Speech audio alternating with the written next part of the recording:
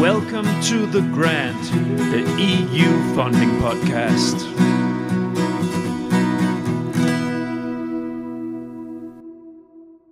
My name is Niels Tudor Winter and I'm the creator, editor and host of The Grant. My timeline series is going through the proposal process step by step, giving tips, tricks and advice on the Horizon Europe proposal preparation process. I have reached to the actual proposal writing, and of course I start off with the excellence section. This is where you describe the core of your project idea and how you want to carry out the project. I have written some proposals in my career, but honestly my core capacities lie in the facilitating part. So, to make sure I get it right, and that you get all the right advice, I have invited one of my advisory board members, private consultant Marie Prouteau, on board for this double episode. In the first episode last week, we dug into the EU Commission's outline and directions in the official Horizon Europe proposal template. Here, in the second episode, we share our reflections on how to actually write the different subsections in the excellence chapter. We take the subsections step by step, and based on her work as an official Horizon Europe evaluator and years of experience, Marie shares with you and me recommended approaches, tips and tricks to make the evaluators happy, so you can raise your chances to get the grant. Please enjoy.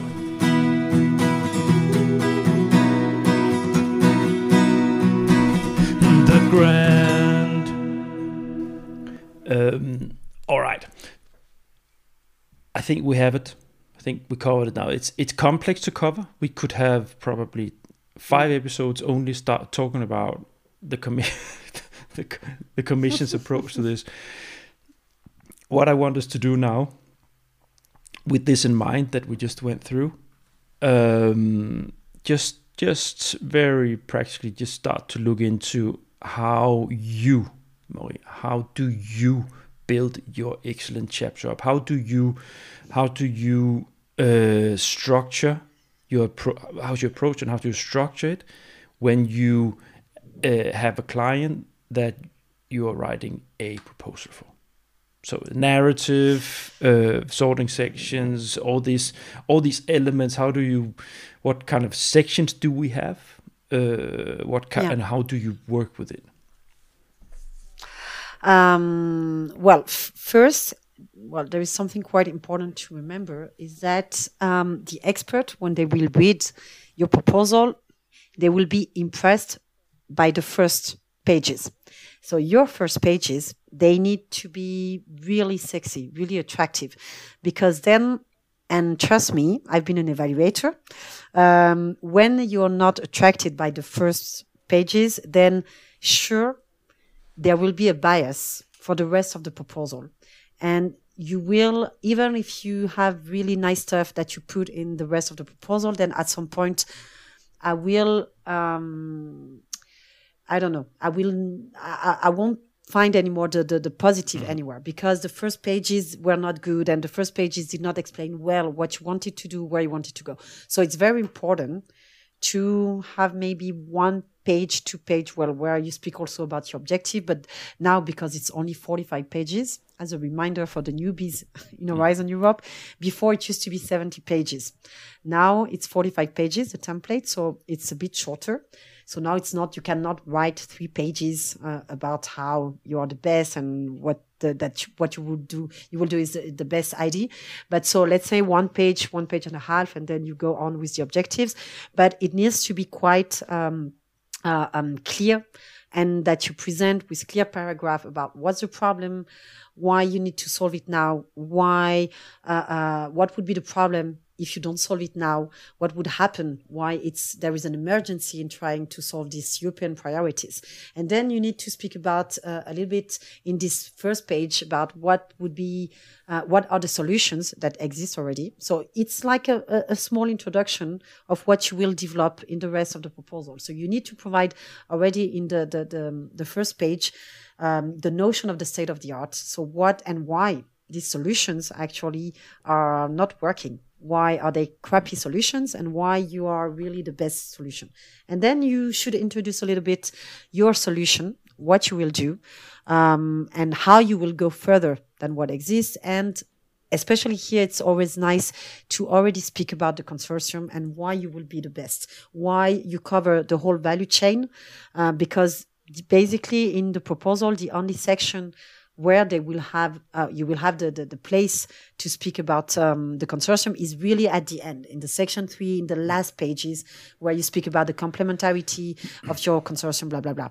So here it's quite nice if you value already, like you spend, I don't know, 5, 6, 7 lines about the consortium to say that you're the best one. And then the expert will already have the big picture of who you are, what you will do, and not how you will do, but yeah, this image. And this is important to try to make it as clear as possible and to make really a storytelling in this first page. So this is what I would advise. When I've been doing this and the proposals I've been working together with a proposal writer that's been doing this, there's been this, sort of fly in where you describe what the issue is, the big problem in figures, with a little bit of figures and so on. And then you start to narrow in on carving out specific this and this and this are the objectives of how we will solve this problem. And then finally coming to sort of a very short description of the project concept. Yeah, this in the first pages, you mean? Yeah, absolutely. This is something, like you're saying, like say in French, un entonnoir. I don't know the word in English, but yeah, this is something you will do naturally. Normally, this is like a development part where you go from the big, but don't be, and this is important to be reminded as well, don't be too long in explaining the big, because the experts, if they put that call, it's because they know already the problems. There must have been tons of studies already on the problem. So don't be too long on explaining the why. Why is there a problem? Blah, blah, blah. So just make a small paragraph. Just be really straight to the point when you want to say, okay, this is the problem. I need to do that. So normally you should, if there's a call, it can be quite narrow, but still within that narrow call, you have different ways of solving it. And then you should sort of your concept and the approach that your partners have, your idea. Then you focus on those figures related to that specific. Yeah, absolutely. Because then the call in itself and the problems they are known from the commission. So you should quickly narrow it to your problem, like you're saying. It's like that. Do you? Yeah. That's important. I'm sitting here looking. I some old proposals that I've been dealing with. They're not Horizon Europe proposals, but I can see here, for instance, this is something I picked up where the Excel is sort of a page that is more or less doing what we've just described, and then comes the objective sections. The famous one. Yeah, and then you have these scientific and technical objectives, so ST1, ST2, ST3. So. But how do you move on from there? If you just you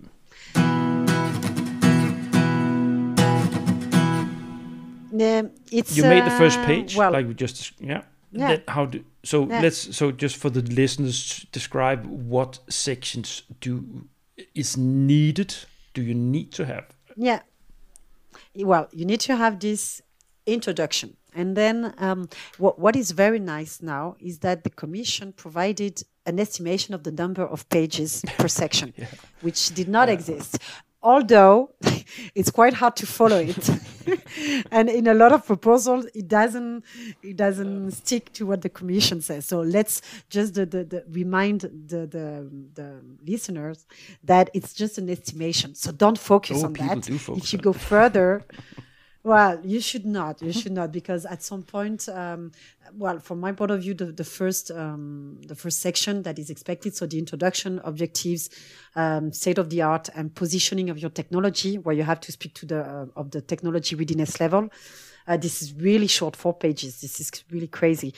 So most of the time I say, okay, 5 pages, you can use 6 pages maximum, and then maybe reduce a little bit the methodology.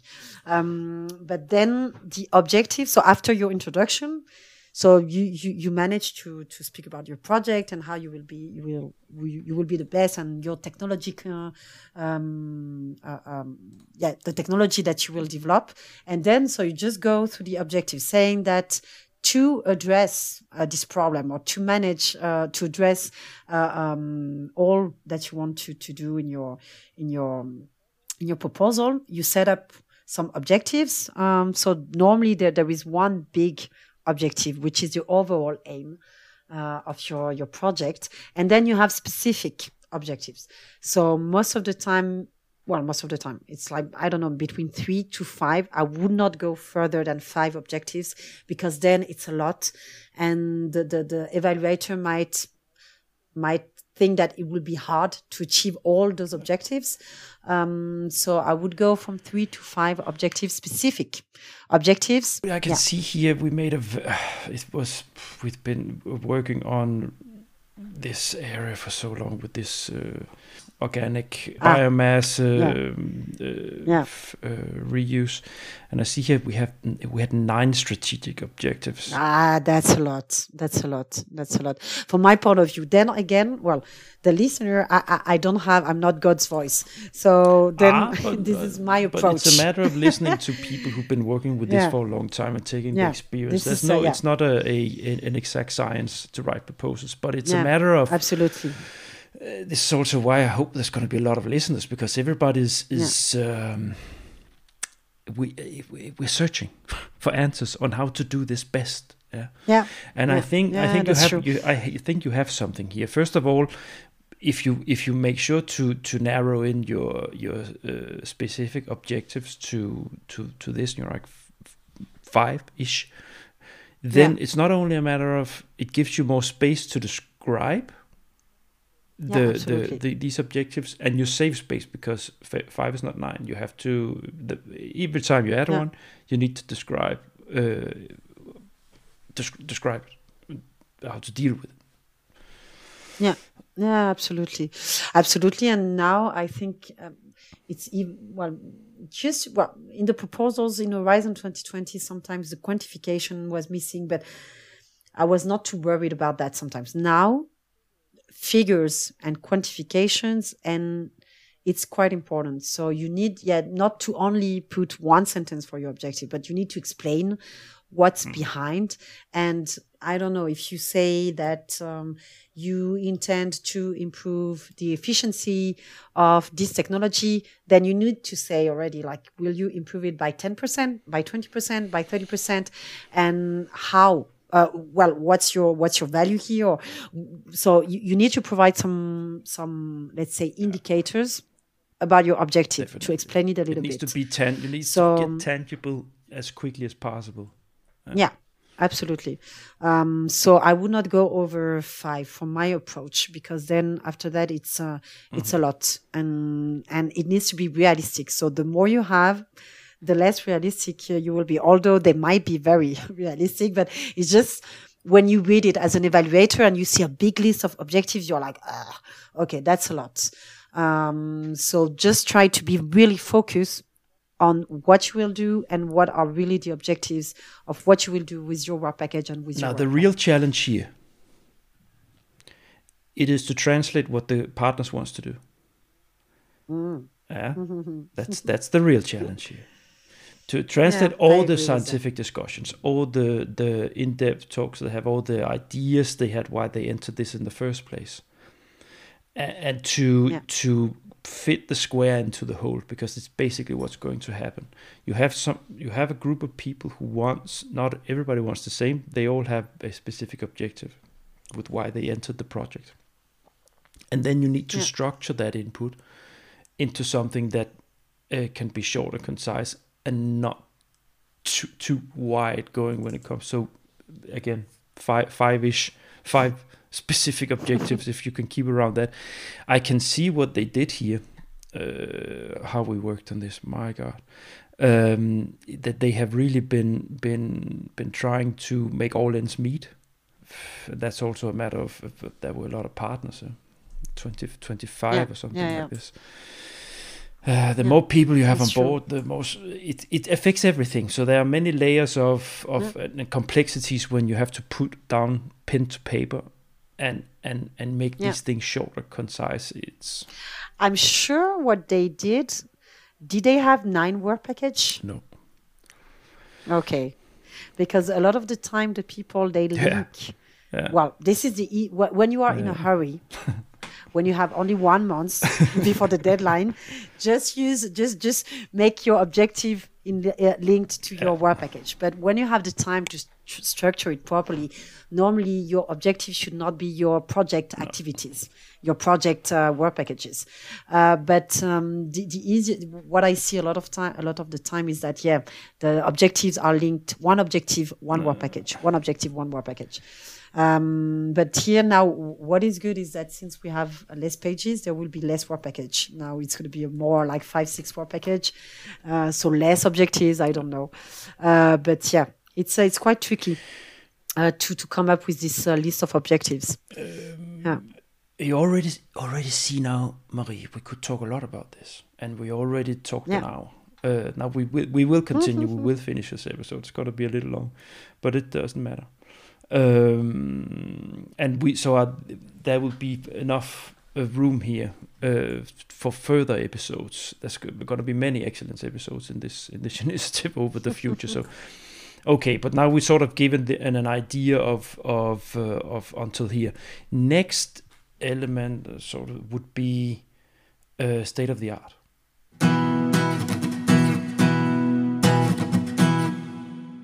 Yeah. Well, the state of the art is it should not be too complicated because normally, the state of the art, before the state of the art, the positioning of the project, the TRL is after, sorry. The state of the art is basically you have 1.5 pages, 2 page big maximum for this section. It used to be really longer before, according to the estimation that the Commission provided. So we can expect 2 pages. So it's quite short. So you need to explain here what is the innovation of your project. This is the place where you will give the value proposition of your project. So what are the new technologies that you will use? What are the new technical solutions? What will be the innovations in the business, the new services, all this kind of stuff that you need to explain. So let's say that you make half a page, a short introduction on the innovation. And when we speak about the innovation, for who will it be? You need to introduce already who are going to be the end users, because basically your innovation will benefit someone, and you need to explain it there and to approach this section from this perspective as well. For who will use the results, in which context and stuff like that, and what will be changing the market thanks to your innovation. And then once you have this nice paragraph where you explain all of that, you start with the state of the art. To describe the current situation, to make also a short introduction. And here what is quite easy to make is to make a table. Yeah. In 1 page. So you make that nice 1-page table where on the left you explain the state of the art, and don't forget about that, in the middle you have a column where you explain the limits of the state of the art, because this is one thing to describe the state of the art, but if you don't explain why there is problems, then the evaluator won't understand why you want to go further, because if everything works with the state of the art, why would you go further? So you need to explain what are the limits there, and then on the right you explain how you go further than the state of the art. And that should make this section, this 2-page section. So it's quite, and because here you also have to include in these 2 pages the reference. And it can take a bit of place, in the footnote. So don't forget about that. This is very, very, very important. So maybe we explain to the listeners, for the ones who there might be some beginners here. So what you need to do, you need to make a pattern search. You need to run through patent databases, global, not just European, global. And freedom to operate. And you need to you need to make a list. If you can make a list, if you have got the space for that, I've seen that several times. Yeah. Then you so these are the patents within. In this, when they squeeze the space now for Horizon Europe, you make the search, but then you sort of wrap it up in a short text instead. Normally, sort of. Yeah, that's true. That's true. Because it's important to prove, to ensure the expert that you have the freedom to operate. And like Ms. was saying, it's linked to the research patent. So yes, it's and if it's commercial, of course, the companies, they don't step into patents that are already there, you know. So. That's the ideal situation. But here, it's so this section, should be around that with some the innovation, the patents, the who are the users of the innovation, and speak maybe a little bit of the impact that you would have with your innovation, and then the state of the art about what is the current state. Refer to some projects, EU projects sometimes that already happened, and so to explain the state of the art, and then to say how you will go beyond the state of the art. And it's also important, if possible, to quantify. So when you speak of the state of the art, so if you say, okay, here it was, I don't know, the heat of this, because I used to work a lot in materials. So the heat of these materials could reach, I don't know, 200 degrees. We are going to be able to reach 300 degrees with what we will do. So it's quite important as well to be able to quantify the performance and the cost benefit also potentially, or this kind of stuff. This is, I must say that this is something that in general, the more tangible you can make it with concrete figures, or it's something that I didn't know you've been an evaluator, but I'm happy that you have been doing this, because I guess you can confirm that the more things to make it, the perception when you read it, okay, they okay, this is, as long as you have, when you have figures, it starts to get concrete. It's it's true. I always, when I evaluate, I review, because sometimes my clients, they always only call us just to make a review. We are not part of the writing, and we are just there as an external reviewer. And one of my favorite comment is, because ... because the people, they say, we are going to be, I don't have a clear example now, it's late in the night, but you are going to do that point, okay, because blah blah blah, or why, or this partner, or this or this or this. Just provide concrete examples every time when you make you confirm something or you say something. You need to really always come with a concrete example. So this is very important. And even if you repeat yourself, it's not important, but it needs at the end to really be in the head of the expert. It needs to understand in each page what you will do, how, blah, blah, blah, blah, blah, with who, which partner, what will be the impact. So it needs to be there every time. So don't just say, okay, this will be a better proposal. No. Point. It will be a better proposal because, but it's a stupid example, but then it's nobody, like, I mean, it's important to always justify everything, every sentence. What I want to shoot in here is that I have created the LinkedIn, the grant LinkedIn group. And this is meant not only for people to ask me questions, but also you, advisory board members.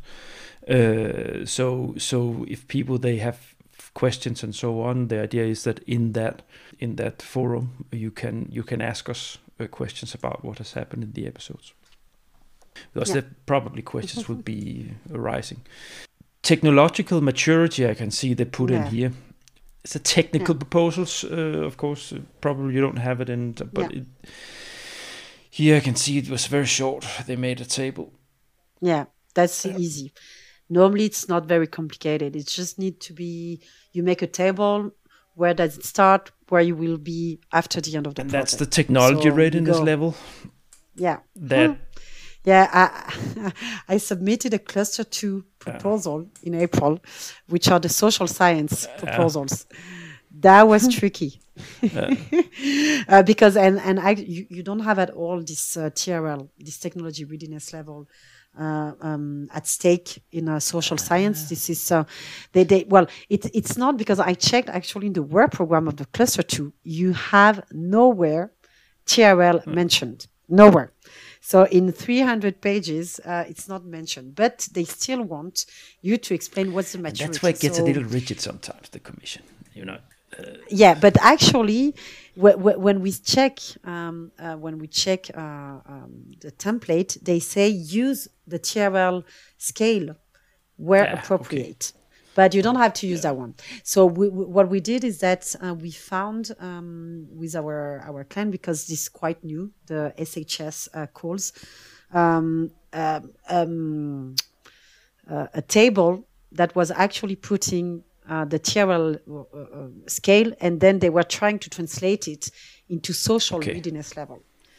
So we tried to use that approach, and then it made the work. I think it's quite nice. But then, that way you can sort of because it has to make sense. That's the point. Yeah, absolutely. Then and I would be curious to have your opinion. One of the questions that comes back always is when the commission, they say, like, are we allowed when they to go further than what is put in the call? You know, when they say the commission expects that you go from TRL 3 to TRL 5. Like, can you go to TRL 6 to TRL 7? This is something I keep reading. On my side, I don't. Well, it's quite tricky, and I'm always like, you could go further, but I would be quite careful that an expert don't think that you are out of the scope of the call because you go further. What I can tell you what I've been doing in these cases, because we all run into this if you work with this for some years. Yeah, and we did recently. And what I do is that I check with the commission. So I use my contacts either in the national contact points, and if they can't be authoritative, then they said before. I have my own contacts, of course, like everybody who've been working a long time in the commission. But sometimes I get into blind roads. But I do this. I find them and find out what is it. Because what happens, I had a specific proposal. I don't remember what it was about, doesn't matter. Point is that for exactly that call, that has been heated discussions in the program committee about exactly the TRL levels, what should be the end TRL level. And they insist that was insisted. That was a reflected discussion behind why it exactly had to end on that level, and we wanted my partners, my clients, they wanted to exceed it, but we had to say, look, we have for in this case we cannot. You know, we really are stepping on walking on broken glass if we start to. It can waste everything if we start to. No, it's true, but it's tricky. It's tricky because, you know, when they say be ambitious, then I wanted to say, okay, be ambitious. Paradox. So you need to with what you have, with a 4-year project with 4 million, like if you manage to be more ambitious than your competitor, then it's great.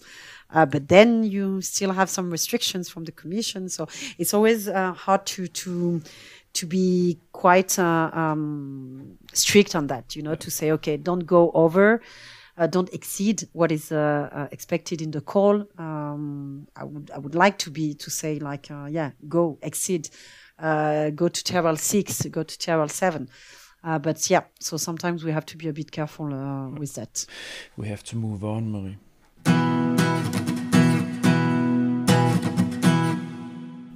Methodology. Methodology. That's basically where you describe how you want to do it. Yeah. Well, it's the biggest number of pages here, where you have like 10 pages to speak about the methodology.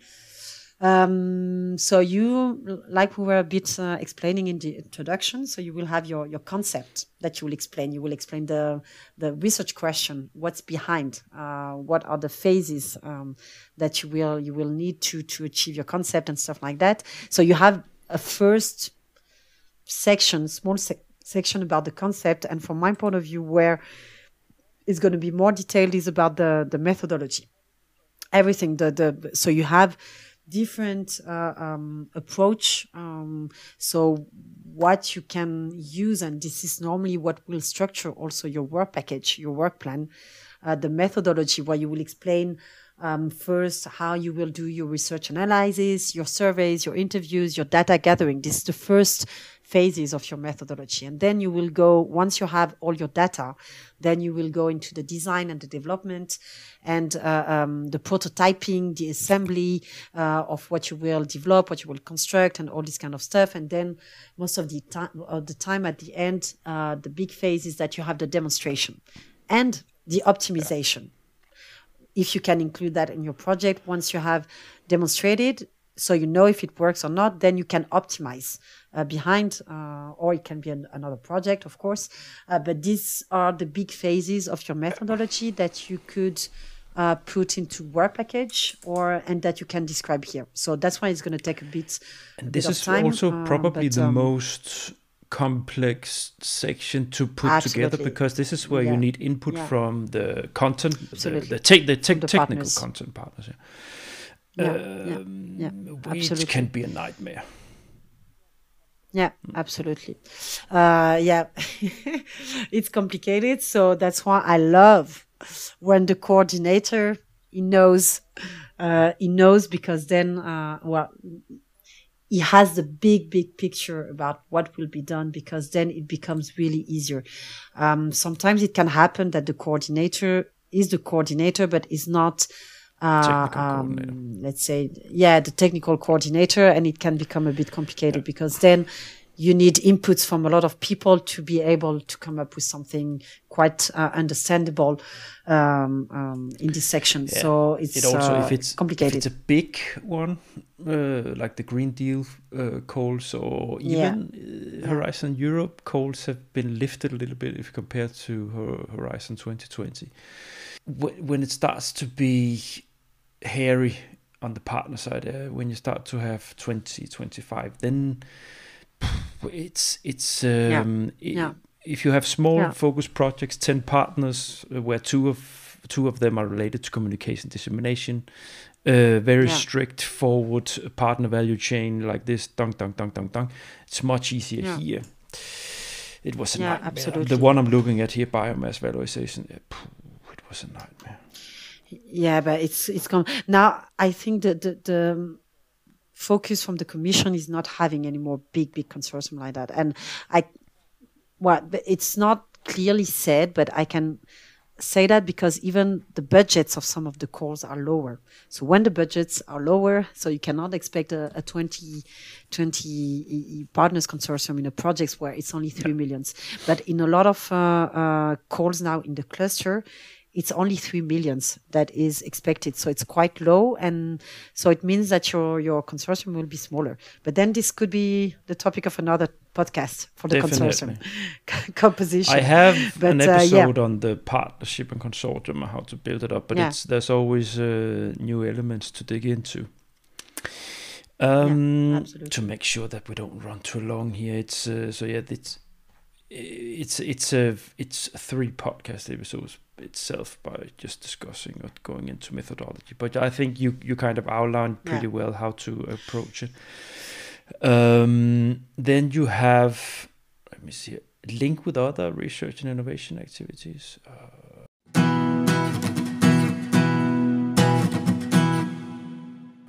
Well, this one is quite quick as well. It's like a 1 page.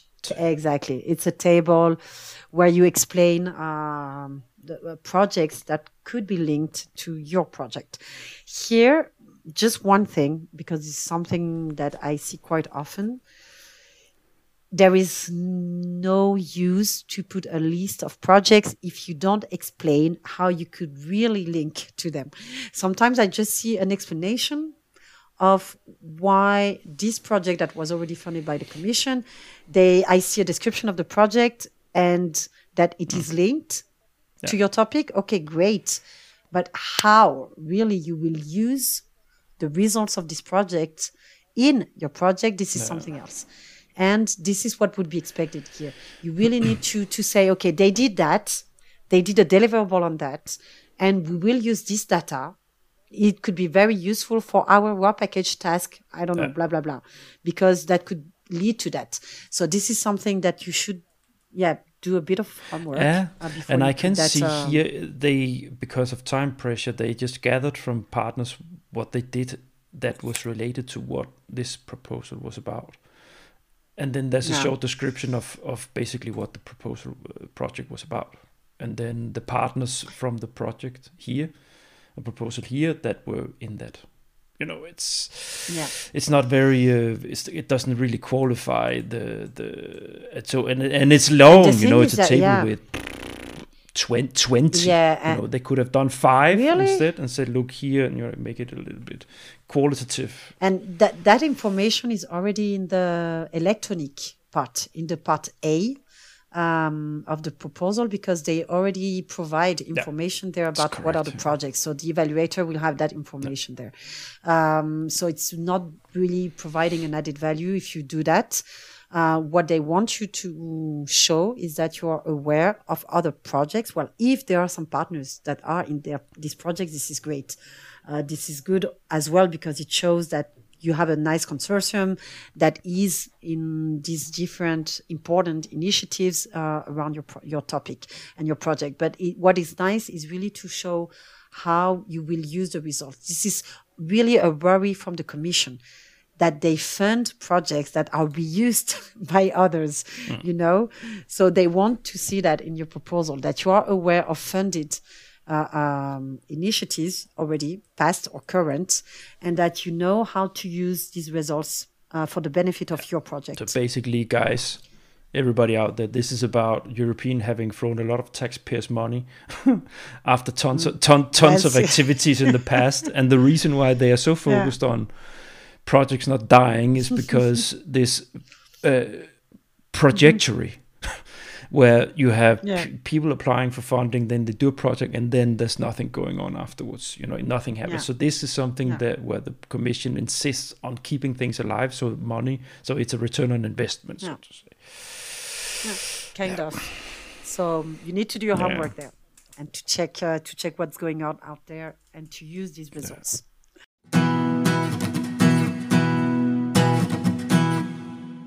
Interdisciplinary approach. That's short in this one. I can see they did half a page, and there's even a diagram. But it's what is the Commission says half a page. This is the estimation. They say it in the template, half a page. So either you go into a narrative or either you go into a table. What will be important is to be credible. It's quite obvious what I'm saying, but it's to be credible, to really say, okay, we use that discipline, social science, for the benefits of our project, for this and that. We will mix, biology and mathematics because we are going to do this and that. We will use civil engineering and chemistry because blah, blah, blah. So it's quite, important to say, or to provide already, because normally you should have in your methodology provided some examples of the work package or maybe the tasks. So maybe just say in your work package 1, in your work package 2, you will use this and this and this discipline, to try to be concrete. What I would say is just to make a table of the work packages and the different disciplines, to make some cross, to say, okay, we use that and that. It's quite short because you don't have that much space to make a small introduction and then a table. I can see what they that would be the what easiest they did way. Here is that they put some boxes where they put the different elements related to the project like this, and which partners would be part of it, and then they sort of put arrows in between them. So you can. This is you have to play a little bit to make a diagram to make it. Absolutely. Open. But a visual one would be nice. Not a narrative. A narrative would be like. Here, actually, they did it nice with the logos of the partners and so on. This is okay. Yeah, okay, that's cool. Even I was heavily involved in this one because my writing resource, she had to throw she was pregnant and she had to step out because she was having trouble. So I sat and did a lot of all this. But that's good. It wasn't. But if it's visual, I would say okay. This I didn't do this, but I took the impact part. But I know how much my other colleagues struggled to get things together. Nothing about that here in the end. People, I hope you're not tired out there. I hope you are listening. I hope so as well. I think if I professionalize my podcast, I might put in some time codes where people can find the different elements we're talking about. That's true. That would be great. Open science.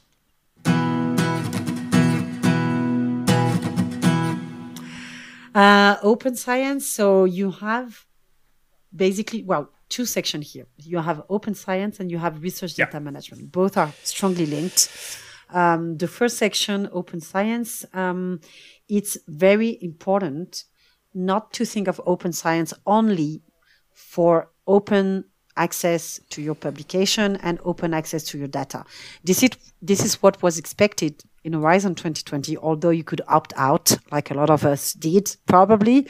But now this is obligatory for open access to publication and for open access to data. But now it's not only that, it's open science in general. So you would have to explain also what you could do to go further than only these two concepts of open science. So one of the big one is to speak of open peer review. So this is a new concept where you would put your publication on a platform like the one from the Commission, Open Science Europe, which is the journal that they created last year. They have a section, a platform on their website where they have an open peer review service, so which is nice. What you could do as well is to do some preprint publication. This means that before you send your paper to publication, you put it in a preprint platform. This means that you would put a draft version, not even one that would be reviewed, but you put it somewhere in a public platform. So this is open science as well. Open educational resources. This is also something interesting. This is part of the open science concept. So you should speak about all of that if possible. And then one that is expected, and this is also in the template, they talk also, but we approach that a little bit in the introduction, is about the citizen science. So the Commission considered that citizen science, this is open science. So this is, there is a lot of stuff that you could talk about here in one page. But please, the first advice, but here, so I don't have 1 hour to talk about that, but just don't forget that this is not only about publication and data. This goes way further. I know this is complicated for you guys because most of you, and this is a concept that is not even fully fully integrated into universities and research centers. I see a lot of job offers in open science recently. This is quite interesting. So this really means that this is a concept that is quite new out there. So get support to write this section. I'm not going to say get support of consultant, but get support to write this section. You need to, or at least try to check out the webinars that the Commission did. Absolutely. Where they explain what you need to fill in. It's very useful. Yeah, absolutely. It's very useful. We can also, maybe I can search for people who know something specifically on this and I can make an episode on it. Open science. Yeah, I know some people. that are really expert on open science. Yeah. But it's really in the truly speaking, when in the last evaluation summary report that we received, the evaluator, and before it was not really the case in Horizon 2020. If you were not really good on that, it was not, they were not really picky. Now in the evaluation summary report, I really see a specific sentence, a specific section on that, on the open science. The consortium or the proposal clearly addresses the open science or the research data management, blah, blah, blah, blah, blah, blah. So really don't underestimate this section. This is what I would advise. And a podcast on that would be nice. We will. That's just a matter of finding someone who knows something, because I know nothing of it. Yeah. So they are very reliant on people who know something.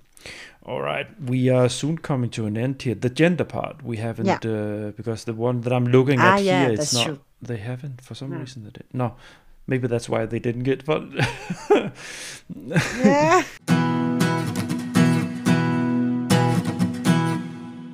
How do you attack that?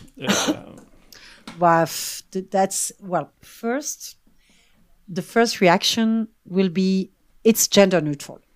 This is what they will say, that their research project is gender neutral and that it does not influence gender, or gender does not influence their project. So it's a two-way approach. But really, when you check, and that's why I was saying Google is your friend, you can be sure that most of the researchers, that they are focused on that technology and they are not aware at all of what's going on in the gender, from a gender dimension in their technological area. So if you check on Google, you type, I don't know, your technological topic, and then you put gender dimension, gender consideration, then I'm sure that you would have some stuff on that you could explore, that you could exploit to provide a nice section here on gender. It can be that it's gender neutral, but I would truly avoid to put that, because what is written in the template is that, except for the calls where it clearly says that this topic, this call is not gender considered, or gender, I don't remember the expression. But apart from that, normally all projects should put something there. So this means that normally the commission basically, I don't know, maybe 5% of the calls, I don't know exactly, 5% of the call will have this gender exception saying, okay, you should not approach that. So then if you don't have that gender exception, it's your decision to say if it's gender neutral or not. But I would avoid to say that it's gender neutral, and I would try to find something, because if you go to a social scientist, he will find something on gender. Maybe in some very specific topic, I don't know, in quantum physics, or I don't know, whatever. But there would be, you should try to find some stuff. It's a matter of avoiding having an excuse for dumping your project. Absolutely. So so I guess as evaluators, we always hear that you're busy. You are, because you have to run through a lot. Yeah. And if you can see that are they actually made a proper reflection, then tick next. Yeah, exactly. Yeah, that's true. That's true. But and the thing is that, again, it's a competition, and I don't know, out of 100 proposals, I'm sure that not 100 proposals will say that it's gender neutral. So if you say that it's gender neutral, but if your competitor don't say so, then of course the evaluator, he will remember your proposal. He will remember that you put gender neutral and the other did not. So you will get a lower score. So be careful with that. You're always in competition, and you don't know what your other competitors will come up with. So, just be careful with that. Although I agree it's very complicated, but here brainstorming is very important. Brainstorming with all the other partners. And out of 10 partners, you might have some nice ideas coming. Otherwise, internet, or go to your universities, to the other departments, check I don't know, you might have a gender expert in your organization, research gender expert, not a gender representative or someone that is in charge of checking gender balance between your team. Again, please be reminded of that. This is not about gender equality in your team, in your management, in your recruitment and stuff like that. This is about gender research. But one page on that.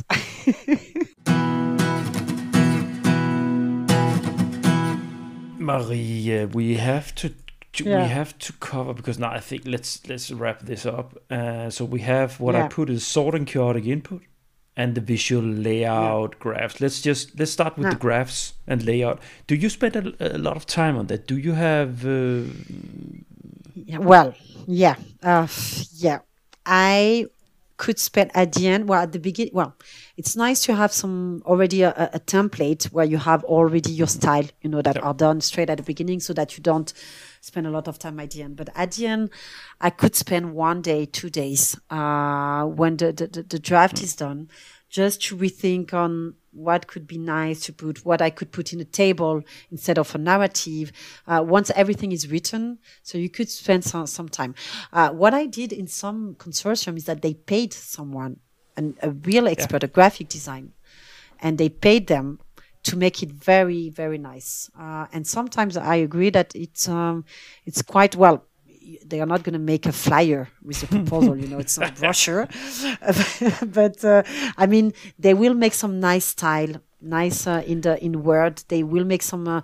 They will make it really easy to read, and comfortable to read for the expert. This is the worst thing that you could do, to have only big pack of text.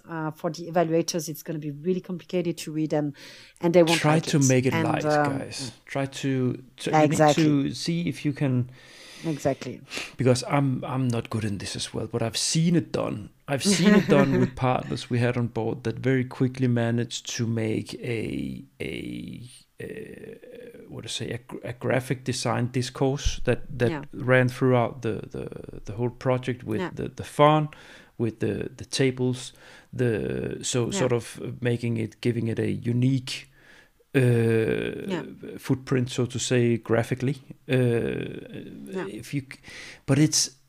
Often, and that's what happens, it's so far down on the to-do list there. I know. When you sit, it's not, you don't even, and then you make some of the simplest graphs in the world on tables, layouts and so on, because you just don't have the time. Yeah, that's true. It's true, but truly it has an influence on the evaluator.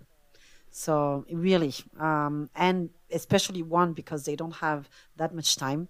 So they will, when they read it in diagonal a little bit, we say, and then what will attract their attention, this is the graphs, the tables, everything, because they normally when you make a table or you make a graph, this is because you have something important to say or you have something important to value. So they will stop there because they will try to extract the important stuff in your graphs and in your table, and they will not read all the introduction and the narratives. So try to really focus on this kind of stuff, the visuals and the graphs, to make it nice for the just try, guys. Just I know, but for sure it's complicated. But so that's why sometimes, and I can see I had some really nice, but you can see it's made by an expert, graphical stuff. What we did in P&O, we actually asked management. I remember some colleagues asking management to get some courses on graphic layout, just to have it under the tool. The toolkit, but it's just way away. It's people too busy. But it's complicated. If you have the money, pay someone. Pay a graphic designer. Include a graphic designer in your consortium. Yeah, that's true. That's true. The partner for communication. Yeah, exactly.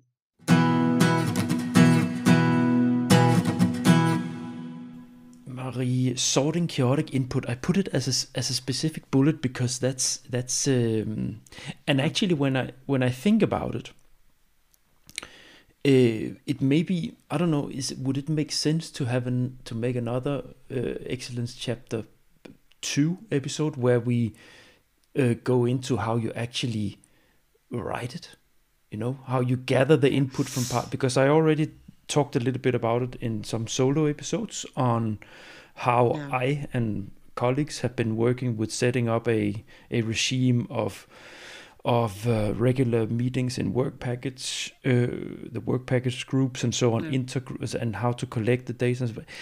Do you think it makes sense? Because this is actually related to how you gather input, how you work as a proposal writer. Yeah, but it's for the whole proposal. It's not because the work might be a bit different not even for the excellence, because this process, this is valid for the section 3, for the section 2, for the section 1, for all the sections, I would say, to try to gather the input from the partners and to try to come up with something relevant joint proposal that has some sense. But it's the process is not, I don't know if you want to make something global for all the sections of the template in a new podcast, or you know what I'm thinking. But know what I'm thinking. Maybe we should make an episode on process management. After so sort of, if you have the timeline,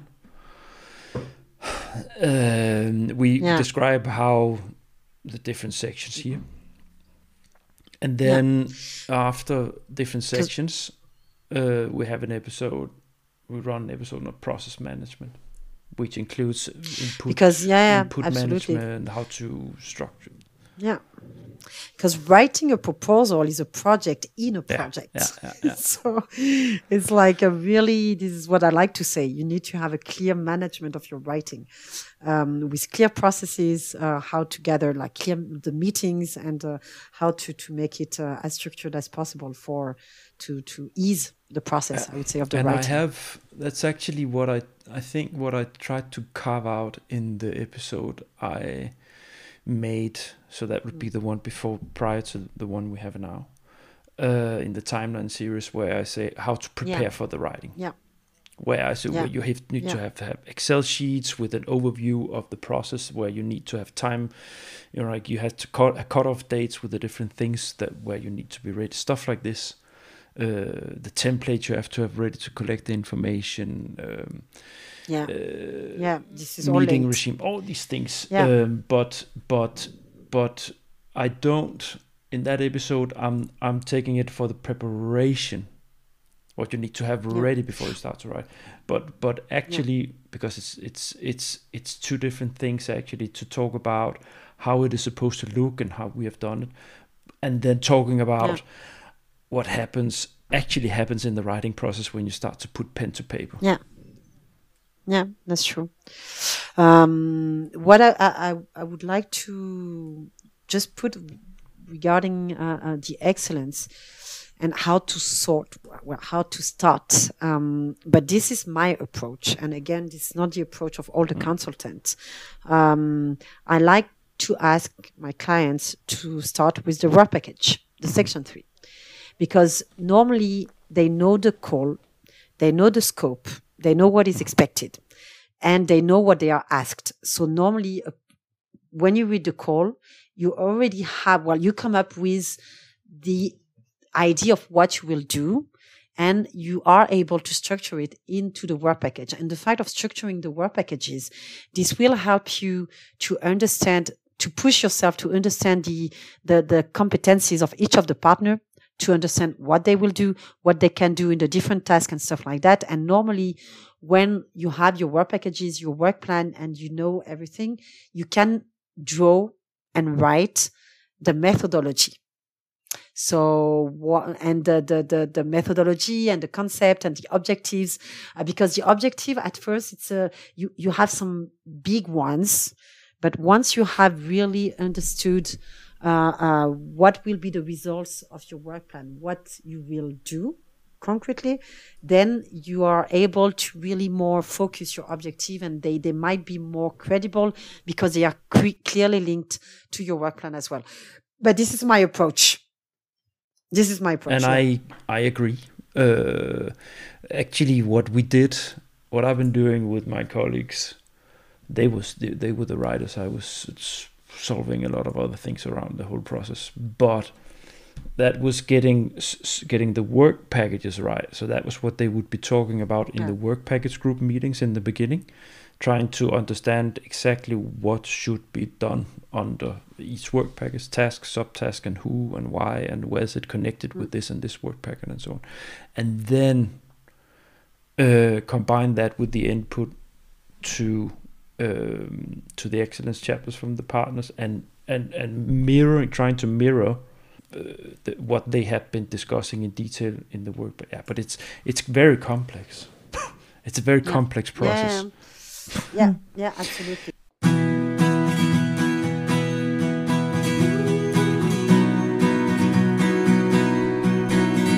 The Grand. All right, so I'm just going to wrap it up now. Now, Marie, thank you so much for coming in to the virtual podcast studio here to try to give an overview and your insights together with me on how to approach developing the excellence chapter. I hope for you, dear listeners, that this is something that is something that you can use to shape up the work that you do, and to help you understand what it is that you are looking at if you have not done this before. Give you some perspective if you experience. We will wrap this up now. First, I'm going to say thank you, Marie. Nice having you on board and the advisory board. So looking forward to having you back again in the future. Me too. Second, check out the website. Go in and subscribe to the podcast so you won't miss an episode. Then you will get an email every time I have a new podcast episode ready. You can also browse the website, thegrand.eu, where I've gathered everything, categorized and so on. So it should be pretty intuitive to go through what I am. I might already have done this when you listen to this, but I want to make a reference sub-page. Marie, we talked about, for instance, IPR, help desk, stuff like this. So I think I'm going to try to make a resource sub-page where people can go in and click on to all the good people out there that I'm not going to keep it on my page. I'm just going to link to people, all the initiatives out there. So yeah, thanks for listening to the end, and hope you're enjoying this initiative. Bye. Bye. The Grand. You have been listening to The Grand, the EU funding podcast.